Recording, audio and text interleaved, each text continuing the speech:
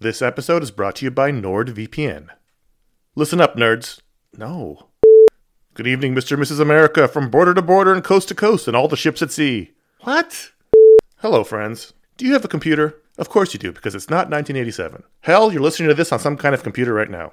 But do you have a VPN? Oh, what's a VPN, you ask? Well, my friend, a VPN is a virtual private network and it offers two key benefits: enhanced privacy and security online. But VPNs do a lot more than that. VPNs shield your IP address, change your browsing location, and make online life easier. It's all about safety and security, my friends. But like everything else in life, it's also about watching TV. Don't let your paid subscriptions go to waste. I use NordVPN to access my home content while I'm traveling. Wink, wink. Plus, secure your connection on public Wi-Fi in airports, hotels, cafes, anywhere you go when you're traveling. There's over 6,300 servers in 111 countries, and you can find a nearby server for the best VPN speeds. NordVPN is easy to use. Connect with one click or enable auto-connect for zero-click protection. And it's got amazing speed. NordVPN is one of the fastest VPNs out there. And with just one NordVPN account, you can use it on 6 devices. It supports every major platform: Windows, Android, iOS, macOS, Linux, even Android TV. I think those are all real. Don't miss out on all the awesome benefits for using a VPN. Go to nordvpn.com/iFanboy today for a risk-free 30-day money-back guarantee. The link's in the show notes. Once again, that's nordvpn.com/iFanboy. This show is sponsored by BetterHelp. You ever feel like you really need to get something off your chest? This is like a real thing. Like, if you're mad, if you're upset, if there's something going on, like there's often for me an idea.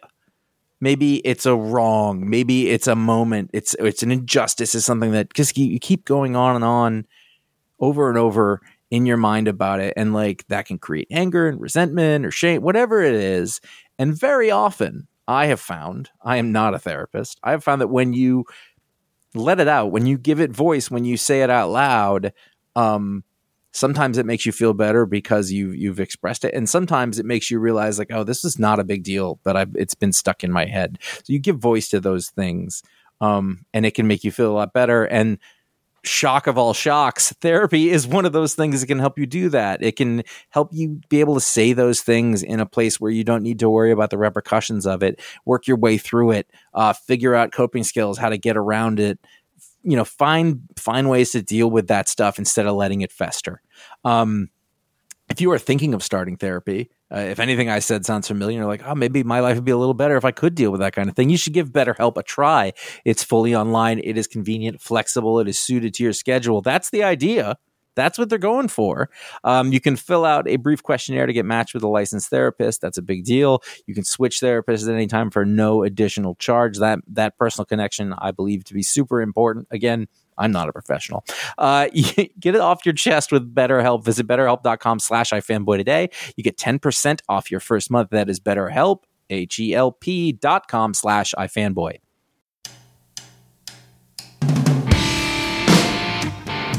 You're listening to iFanboy Talksplode with John Layman, writer of Chew.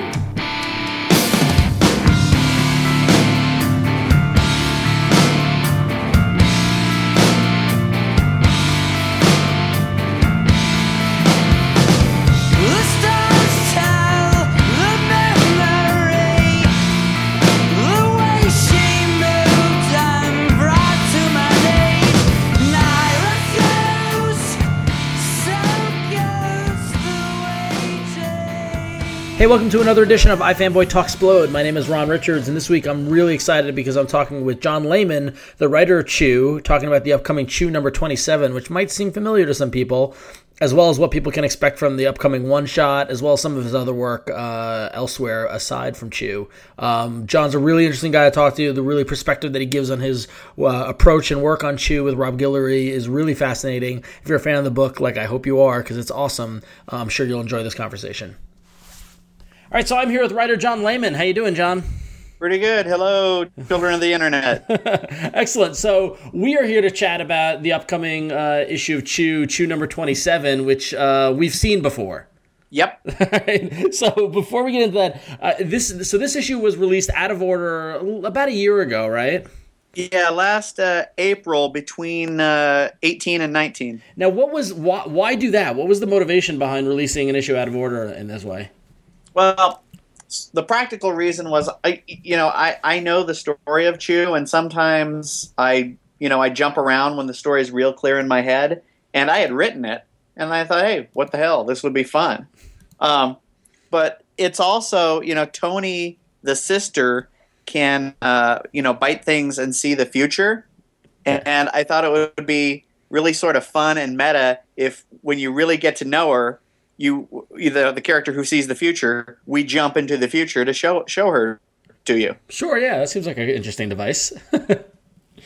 So when it came out, there were it confused some people. Some people didn't quite get it. Not everyone remembers that this used to this has happened before. Publishers have released issues out of order. I remember Image did that years ago, and that's the thing. They did that because they fucked up. I mean, I think the McFarlane thing was because he was so behind.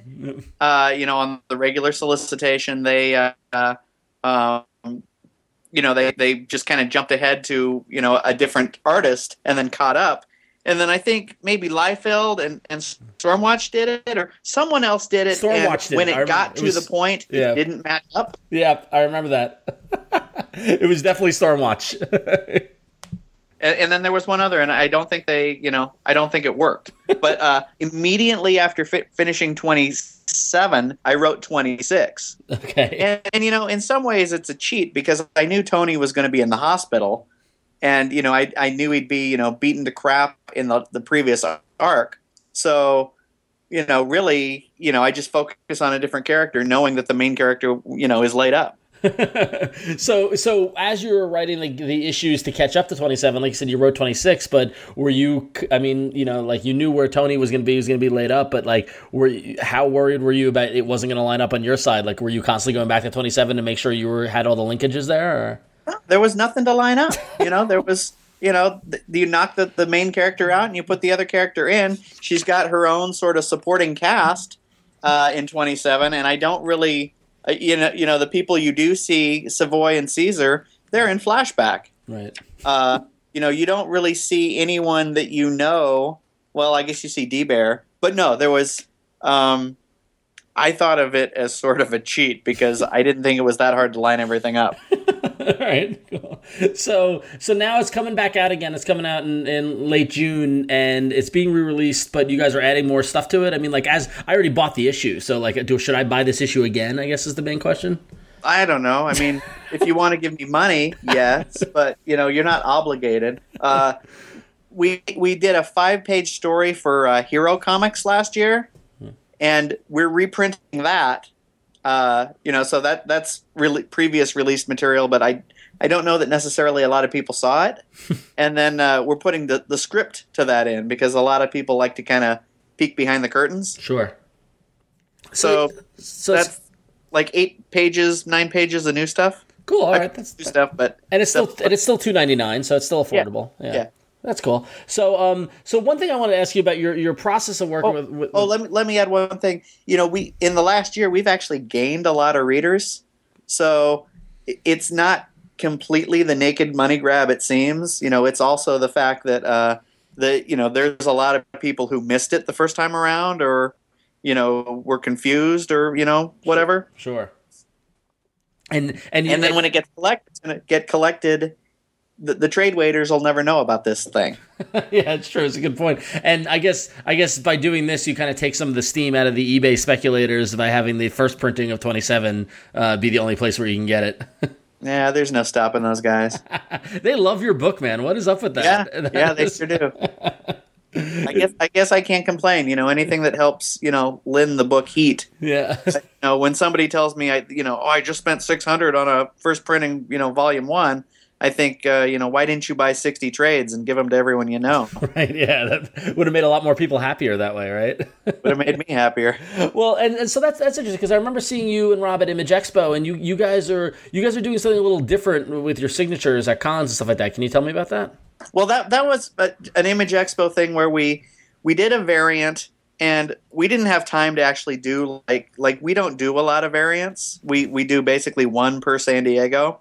And we did one for 22, but it was a 50-50 split, so, it wasn't hard to get.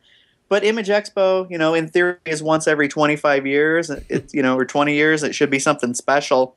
we didn't have time to dummy up do a new cover, so we just recolored it. Okay. Did a super low print run, and then I felt bad about charging, $10 for a recolored cover.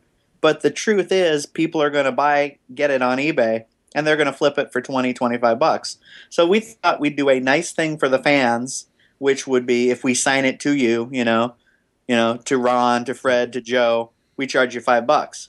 If you don't want it signed to you, there's a good chance you're going to flip it, and then you can pay us $10. And there was kind of a forced honesty in that. Yeah. Say, do you want it signed? And the people would just kind of shake your head, and you knew they were going to sell it, but at least we got a tiny piece of that. Well, so what was the split like? Like, how many people got do you remember? Were there a lot of eBayers or more? It turned out to be about 50-50. Interesting. But the eBayers would buy in bulk. We had less people, and some were retailers. We had more people wanting, the $5 ones, but then we had, somebody coming up buying 5 or 10. Right. And, so it turned out in the end to be about a 50-50 split. Yeah, interesting. Yeah, no, I had to laugh because I saw Joe Keating was doing the same thing, and I kind of pointed out to him that there might be a little difference in demand. Yeah, a few different people have sort of Rob Liefeld commented on that. Like a few different people have said, this is sort of a way to go because it kind of rewards the hardcore fans, and it doesn't necessarily penalize the speculators, but it's not fair if you're a true fan to pay $10 when some other dick wants to just flip it. Right. Yeah. So speaking of flipping and eBay and number ones, so the Secret Agent Poyo, number one is coming out in July, and it's being, part of the solicitation text is don't miss out on another Chew number one. Apparently it's not. Our numbers are real good, so everyone's going for it.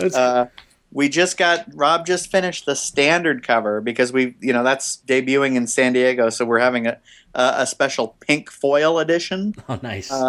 For San Diego, and then I've been getting pinup artists, and the problem is you sort of ask a bunch expecting a few to flake, and everyone's coming through.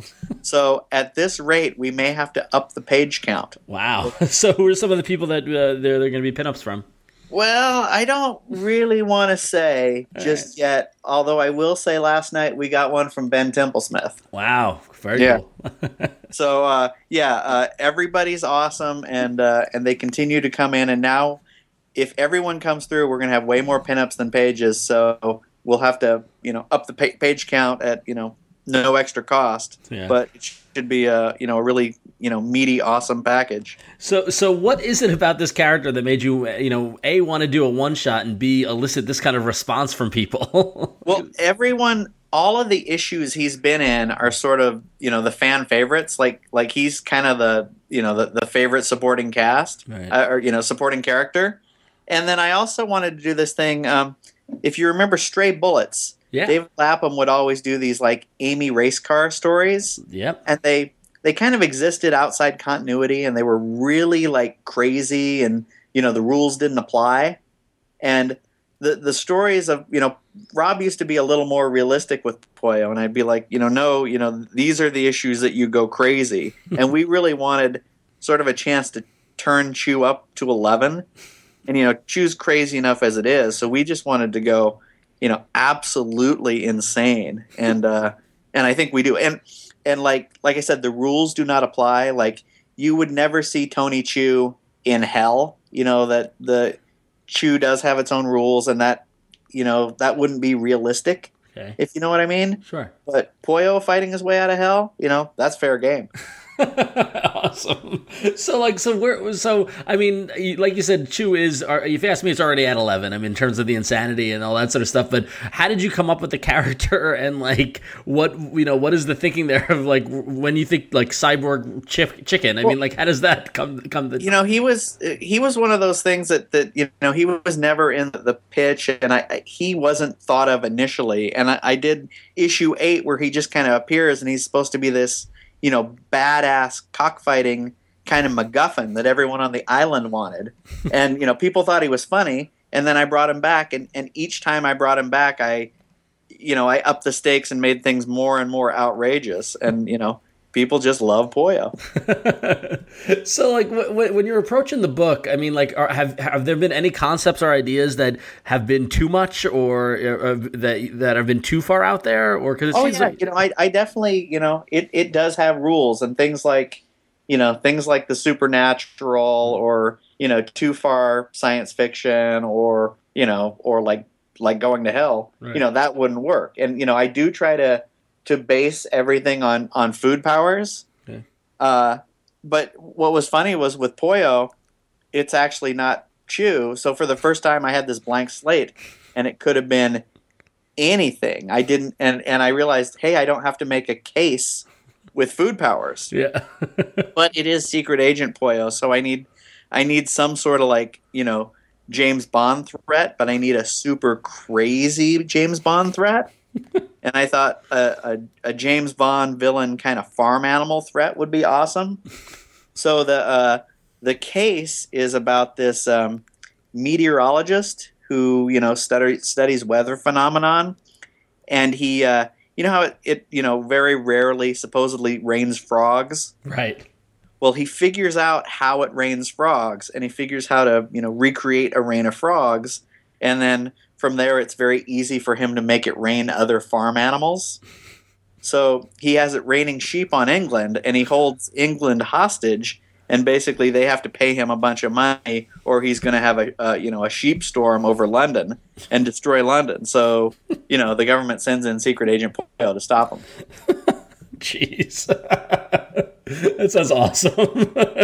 I do gotta admit, every issue of Chew and every new chapter kind of fascinates me on how you're taking these concepts that are familiar to us, like the FDA or NASA or the government and all this stuff, and putting this slight spin on this bizarre universe that you've created on it in such a clever kind of way. where I don't want to say where it's as cheesy as where do the ideas come from, but where do they how are you able to piece this together to make it all make sense? Some issues are easy, some issues are not. I have no idea how it comes together. Yeah. What have been some of the more recent challenges with the book? I mean, coming up with that farm animal case was tough. Oh, yeah. It was weird because I came up with like 3 different other cases, and I'm like, oh, I'll use this one down the road. But nothing was really right for Poyo. And, about every 3 issues I get really hardcore stuck, and it takes me a long time to write. Right. So in terms of the food-based powers and things like that, do you have did you just brainstorm the hell out of a whole bunch of them, or are you kind of making them up as you need them? I make them up as I need them, and then they're basically I figure out something where it's based on root words, right. And I'll get into like ancient Greek or Latin and sort of mix this word with that word, and and it's that power. Right. People ask me if I do much research with Chew, and pretty much all of it's bullshit, except I do some root word mingling. Yeah. Have you gotten any feedback from any chefs or people in the food industry? Yeah. I actually, we were written up by this Savior magazine a couple issues ago, which I guess is some like real fancy food magazine, and we get lots of letters from food people. We met in New Orleans Con, we met a food photographer who was really into the book, and we a lot of food people come our way as a result of this book. That's great. So you personally, I mean, how are you? Do you cook? Are you into food? No, or is it my wife is a pretty big cook, and that was part of it. Watching her talk to her friends about truffle olive oil, like we would talk about the Thing fighting the Hulk.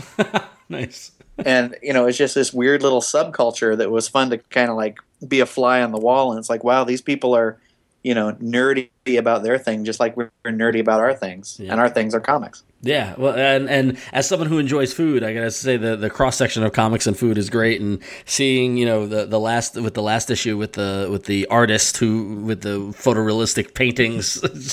Well, it seems so obvious now, but when I was pitching it, no one got it, and maybe I didn't focus enough on the sort of universality of food, right? But no one wanted this stupid cannibal bird flu cooking book. Well, that's actually a good question, because the legend from what we've heard is that you pitched it to Vertigo and they passed. Oh, I like 2 editors passed, and like 7. Like I either pitched 7 or 9 editors. Let's go conservative and say 7. Wow. And most of them didn't even give me the time of day. So it's not like a bunch of them passed on it. Yeah. But like I said, most of them wouldn't return my phone calls or emails. But I tried for a very long time to get their attention, and the few people who gave it to me said, no. So it's got to be nice to see that you've kind of built a little corner of the Image universe now. It's really good. So I wanted to ask you about the working relationship with Rob, because one of the things that I think is so interesting is that, like, your stories are so kind of creative and so inventive, but his art kind of almost matches that inventiveness to it. How much visual direction do you give in your scripts, or is he kind of out there on his own? Well, my scripts are really tight. For a 20-page book, they're probably about 35 pages long. Okay. But I'm both a control freak, but I'm willing to let things go. And I usually, like, at least half the pages I sort of like put the layout in there. But I also say, Rob, if you've got a better idea, go for this. And I'm not such a control freak that I don't let him do my own thing. But I really, describe everything in pretty detail, and then just let him do what he does. Right. And I think we both, trust each other pretty implicitly at this point. Right. So, and like the little touches, like the little, like I love soaking in every page and reading all the little details, and there's all these little, kind of, words and stuff like that throughout each panel. Are you giving that to Rob to insert into the panel, or is he just having fun with it, or? But most of it's his, like more and more, because people just, love rereading it for the in-jokes. We kind of like, I think, try to one-up each other here and there. Right. And like whenever someone's watching TV, I'm like, Rob, what are we going to stick in? And most of it's him. More like I said, a few times an issue, I put something in. Like in 25, he's drawing this big crowd scene, and there's people in the balcony. I'm like, ooh, let's put those Muppet judges in the balcony. Nice. And so it's both of us, but mostly him. Yeah. So we got 27 issues in the can. How far out are you playing with Chew? I mean, do you think you could do this forever, or? Oh no. It goes to 60. Yeah. And I've written. Well, I'm 4 panels short of finishing 29, but I've finished 28 and 30.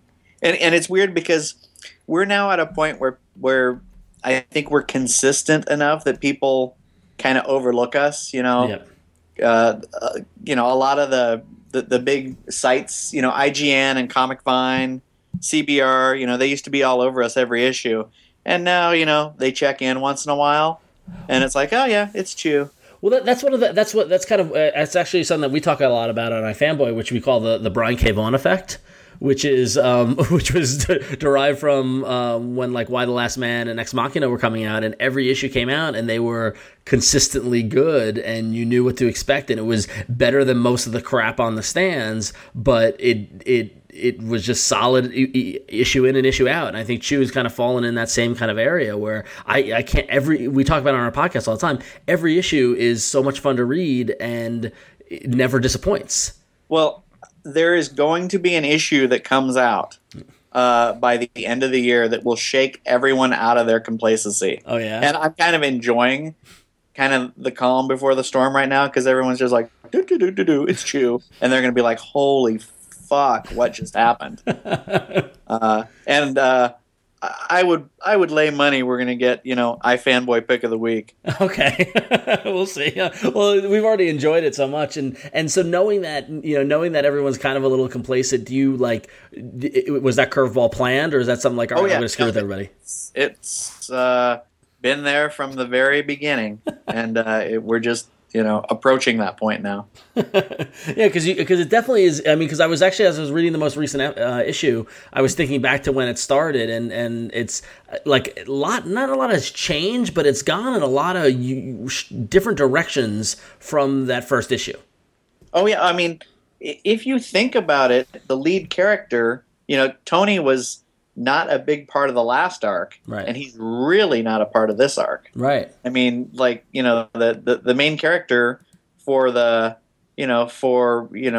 what's going to be a third of the book at this point has kind of been knocked out, and it's all set up because what's happening is sort of the repercussion leading into the second half. Right. But, I was really worried about 26. I thought it could be the jumping the shark issue, because there was very little profanity in a book that's usually very profane, and there was no violence whatsoever. And I couldn't say this, but it ends in a hug. Right. It's this nonviolent issue that ends with, a sister hugging a brother. Yeah. And I just thought, oh my God, everyone's going to desert us in droves. But everyone sort of got that it was, a character piece. Yeah. Yeah, no, and it was great. I loved it. I thought it was excellent. So I'm sure you always get asked about it, but I got to ask about it. How are the TV developments going? It's, we got a deal. We got, Showtime. We got a director, a writer, a script, and producers. So we're just waiting on kind of feedback from the latest script now. Yeah, has that been kind of a trip to kind of see Hollywood get involved in it, or? Yeah, but it's been a really slow trip. So Kirkman gave me advice to just don't watch the pot boil and just get as many trades out as possible. Yep. So that's what we're doing. When something happens and we take a step forward every couple months, that's good. But we just concentrate on the book, and someday the TV show will happen or won't happen. But right. So far it just keeps moving ahead, just at a glacial pace. It almost seems like from the creators that I've spoken to who have gotten these kind of deals, and it almost seems like you bought a really nice lottery ticket. Well, yeah, but ours has already won in some respects, because it's not just an option. I mean, we do have, it was sold as a package. So we got the Walking Dead producers, Circle of Confusion. We got, a writer, a director, a network, and a script. Yeah. So you're in a better position than most. Yeah. We don't have, a commitment for pilot yet, but things look good. Yeah. So now, as a creator and with creator-owned work like this, how much control do you relinquish, or how much I imagine everybody has a different level, but how okay are you with handing over your kind of baby to Showtime to go develop? I mean, how involved do you want to be? I would like to be involved. Ideally, I would like to be what Kirkman is on Walking Dead. Sure. But I'm also sort of realistic that Chew isn't part of a bidding war with other networks like Walking Dead was. Yep. And the other thing is Chew will be a harder translation. You're not going to get a bionic luchador chicken in the TV show. We can hope. Yeah, I mean, I guess you just got to be. I mean, Chew is so weird that if they can capture the tone and a lot of the characters stay the same, and it's true to the book, that's good. It just it will be a less exact interpretation than I think Walking Dead is. Right. Yeah, because I think Walking Dead is, even though it's zombies and stuff like that, it's still somewhat based in reality. Where while Chew is based in a little reality, I think it's a little more fantastic. So yeah, I'd go along with that. Yeah, well, I'm super curious to see how it develops, and I hope it all happens. And one Sunday night, I'll be home watching Chew. That would be great. So. Yeah, me too. But even if it doesn't, I mean, the book is my main focus, and TV's just gravy.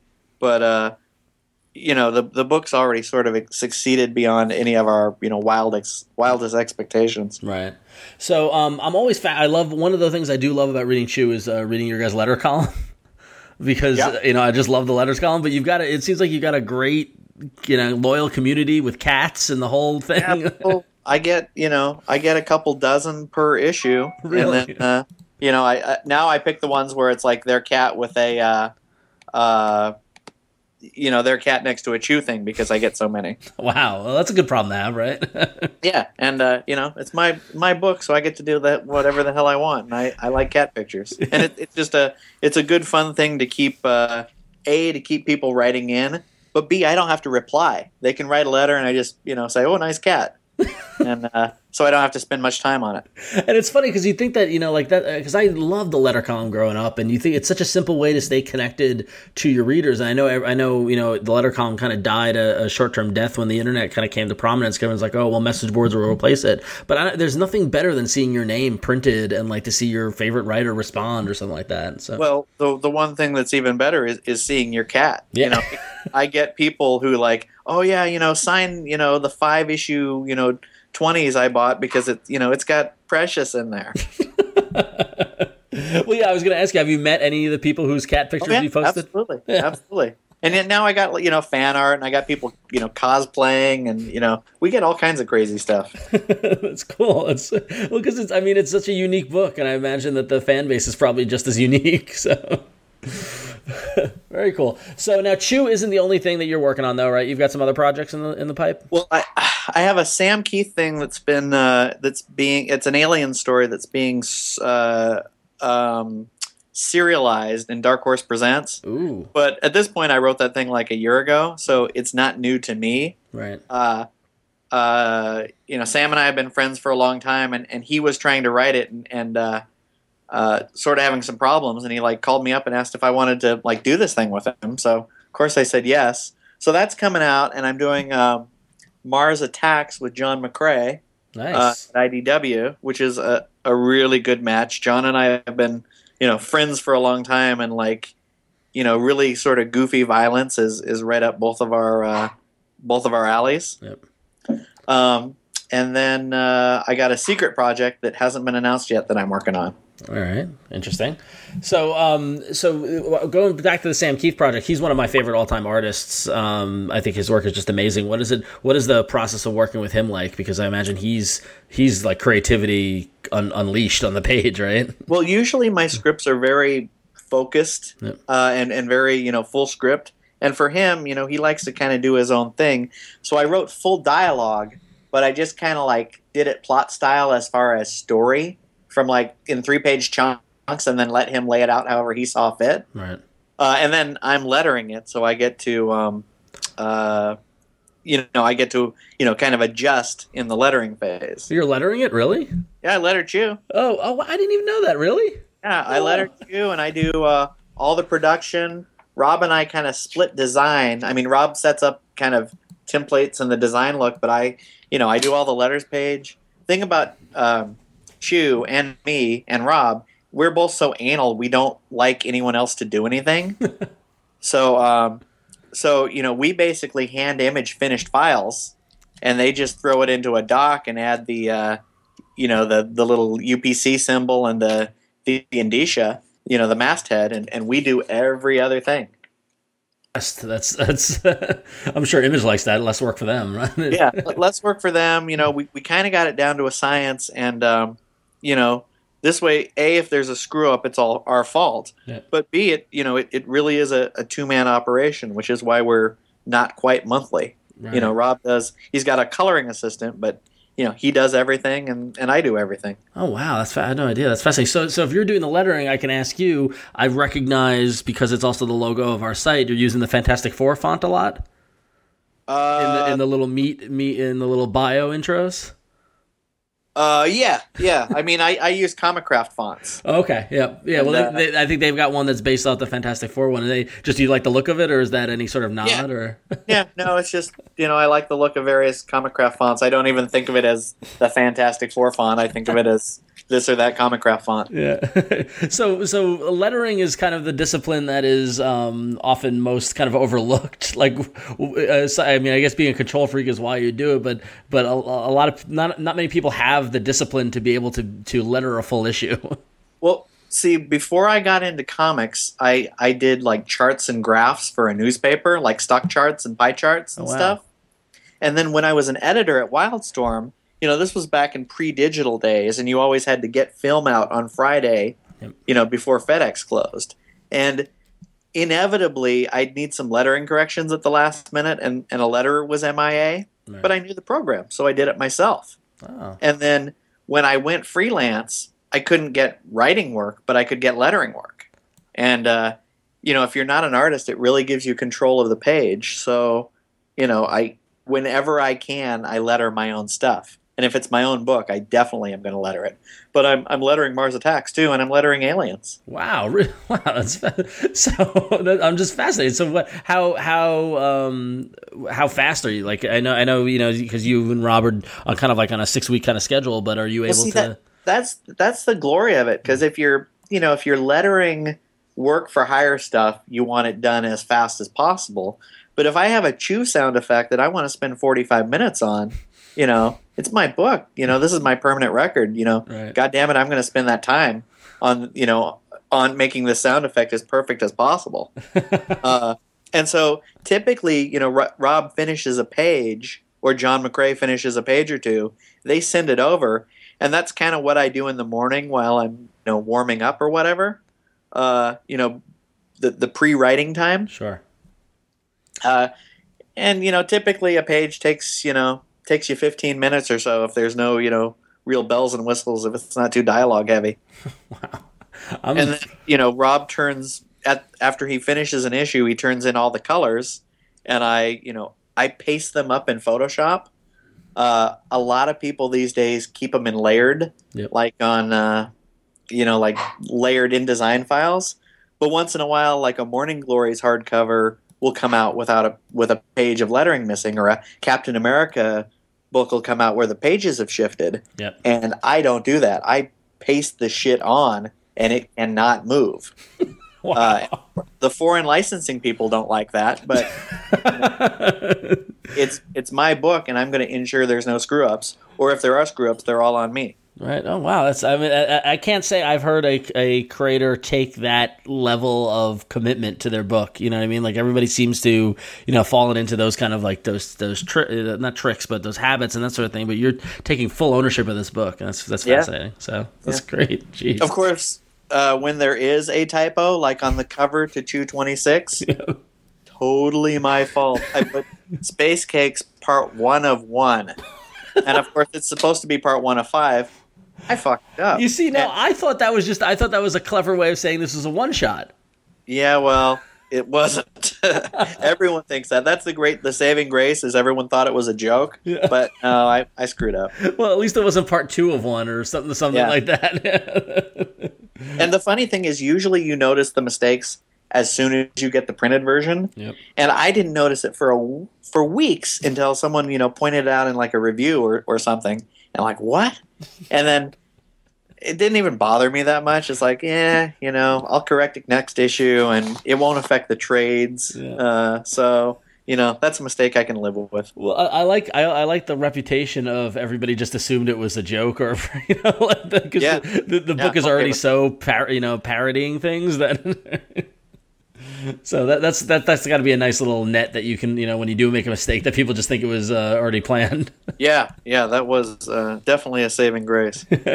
Cool. So when you're working on something like Alien or Mars Attacks versus Chew, which is your own thing, how much like a licensed property, how much worry about writing other people's characters? I imagine Mars Attacks you can probably be pretty out there with it, but how much involvement? Yeah, well, I only take stuff.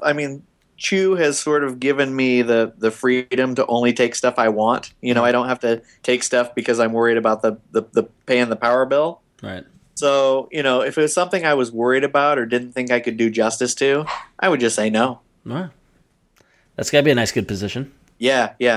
Chew has definitely made my life easier than it was before Chew. So this has just been a banner year for Image. It's the 20th anniversary. They had the Image Expo, but it seems like sales are numbers are just going up and up and up every month. How is Chew doing on sales wise? Well, Chew trades do almost as good as the floppies. We don't set the world on fire, but we're definitely like solid. And we dip down. We creep up. Here and there, and part of it is regularity. We canceled a trip to London and Italy in January, so Rob could keep the book on schedule, and then looks like we may be canceling another, or turning down another annual international offer this fall. Oh wow! And it sucks, but if the book falls too far out of schedule, sales start dipping. But what we do 5 issues on. A trade and then a month off. So you get 5 issues in a trade every 7 months. And so we're never. And what happens is we're running late by the 6th month, but then we've got a 2-month reset button. And I think fans know that we do it all, and we're not battle chasers, right. or one of those books. So they tend to let it slide. Yeah. That it's that we're a couple weeks late by the end, and because of that, and even books like Why the Last Man and Preacher and all those other self-contained books, had colorists, had letterers, had editors. It's just me and Rob, so. Right. Cut us some slack. Sure, yeah, and but I think part of that also is that like the balance with the consistency that we were talking about earlier is the fact that, like I said, I've never read a bad issue of Chew. And so when you know that every time it comes out, it's going to be good, then people are probably more forgiving, and they're like, all right, well, when it comes out because I know I'm going to enjoy it. Well, you won't read a bad one until at least issue 31. All right, that's good to know. So you said you've got the story planned out through 60 issues. I always, as a writer, I always hear that number 60 issues. It seems to be like that magic number. Is that just because that you broke your story down and that's what it ended up being, or like why does it always seem like these kind of finite creator-owned series tend to be around 60 issues? Well, I did it just because all the other ones did, and it seems like the number where you don't get too flabby or self-indulgent. Yeah. But I have to work towards an end. I've had people say, "Oh, you should just do this forever." Kirkman says he's going to do Walking Dead forever, right. and honestly, I think there's a point where you can only shock people by killing characters so much, and the power may diminish eventually, but working towards an ending makes it a completely different animal. Interesting. Yeah. No, it's just because I wasn't sure if there was some sort of behind the scenes business with the number of trades that come out of that or something like that. No. But yeah, well, fascinating. Cool. Although at one point we did think 50 issues, but then all these other books that I loved are 60, and I thought, okay, 12 issues, 6 hardcovers. And, sometime down the road, we want to do these like absolute edition type things called smorgasbord editions. Nice. 20 issues. And, they're a couple years off, but, 3 of those in theory. Yeah. Oh, yeah, well, that's good. And that's going to be a nice little run to have up on the shelf as kind of like, do you see this as kind of your magnum opus or? Oh yeah. It's, I'm done after this. Oh, really? You're out? You drop the mic and walk off? Well, I grew up on Cerebus. When I was a kid, in the 80s, everyone wanted to have their own Cerebus, their own little successful creator-owned world. Yep. And, Cerebus kind of went off the rails, but, Rick Beach and there was Hepcats and Maxi Mortal and all these indie guys tried to have their own little, successful world. And, I never lost that dream, and now I've got that. Yeah. And, if nothing happens after Chew, I got what I wanted. I got what I was always working towards. That's great. Yeah, no, it's funny because it's like that Cerebus kind of marker. Like I know, like McFarlane's definitely got an eye on that with Spawn, even though it hasn't been him through the whole way. But like, Larson with Savage Dragon, yeah, exactly. And so it's that 300-mile marker is insane. But that creator-owned, build your own world and have your own book is something that that's a kind of spirit that it comes and goes. And I feel like it went away for a little while these past recent years, but I feel like it's back now. Well, I do think, compared to I think 300, when you go 300, you're going to have some ebbs and flows, and you're going to have some sucky eras. Yep. And hopefully with 60 issues, you're focused enough that it doesn't wander like that. Right. Yeah. It's almost like forcing you to be more focused and forcing you to be more kind of just get to the point, get to the story, as opposed to meandering that some way Dave Sims sometimes did, because that kind of got him in trouble. Well, Cerebus's problem was my problem with Cerebus was when he found religion. Yes. And then was doing all the pages and pages of 6-point type, retelling the Bible, but then he'd have the character covering half the text. So even if you wanted to read it, which of course nobody did, you literally couldn't. And I think he lost sight of his audience. Yeah. I think at some point sort of telling his point of view was more important than entertaining his audience. Yep. And it's his right to do that, but it lost me, and I think it lost a ton of people. And I was the biggest Cerebus fan, and I don't intend to lose my audience. I'm very grateful because I never expected to get this. Well, that's great. That's excellent. Congratulations, man. Like it's honestly one of our favorite series, and it's been such a great ride. And you guys are coming up on about the halfway mark. It's got I know that we've got a good few years left in it, so we're gonna enjoy every moment of it. Well, we're gonna milk it a little bit, like the Poyo thing milks it a little bit, and we had so much fun with Poyo that we've brought up the idea that a year, maybe 2 years from now, we do Deep Space Poyo, and where this one was like a James Bond movie, we do like some sort of science fiction kind of action movie. That's great. I think you definitely should, because I love those Amy Racecar books. I mean, I'm so glad you made that comparison. I think it's a shame that those Stray Bullets books aren't in print still. I mean, they're so good. I bust David Lapham's chops whenever I can, because more people should know about that book. Oh, absolutely. It was so. I mean, luckily I've got the hardcovers and the issues because I was around when it came out. But yeah, I think there's a generational thing. I think if you don't have them around for a certain number of years, there's a whole whole sort of subsector of comic book fans who discover comics and or move on, and you've got all these people who don't know about these great books. Yeah.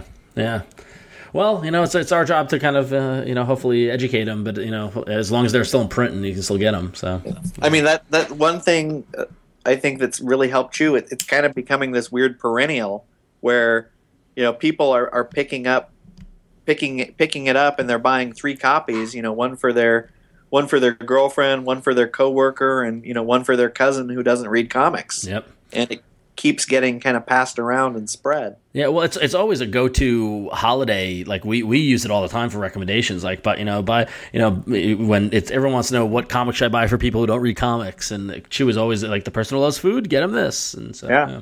So, and everyone loves food. Yeah, I know, I do.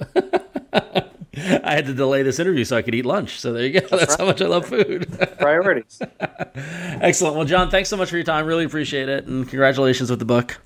Yeah, and you'll know the issue I'm talking about when it comes before the end of the year, and you guys will have to be a pretty stiff competition to not win pick of the week, because it's gonna fucking blow everyone away. All right, well, I'll warn the other guys, and we'll be on the lookout for it. So, excellent. All right, Ron. Well, nice talking to you. Thanks, iFanboy. And a big thanks goes out to John for giving us some time to chat about Chew as well as all his other projects. You can go to ifanboy.com/comics where you can add Chew to your pull list and tell everyone that you're reading it. And be sure to check out Chew number 27, which is going to be in stores next week. And it's always a good time to talk to John and talk about the fun world of Chew.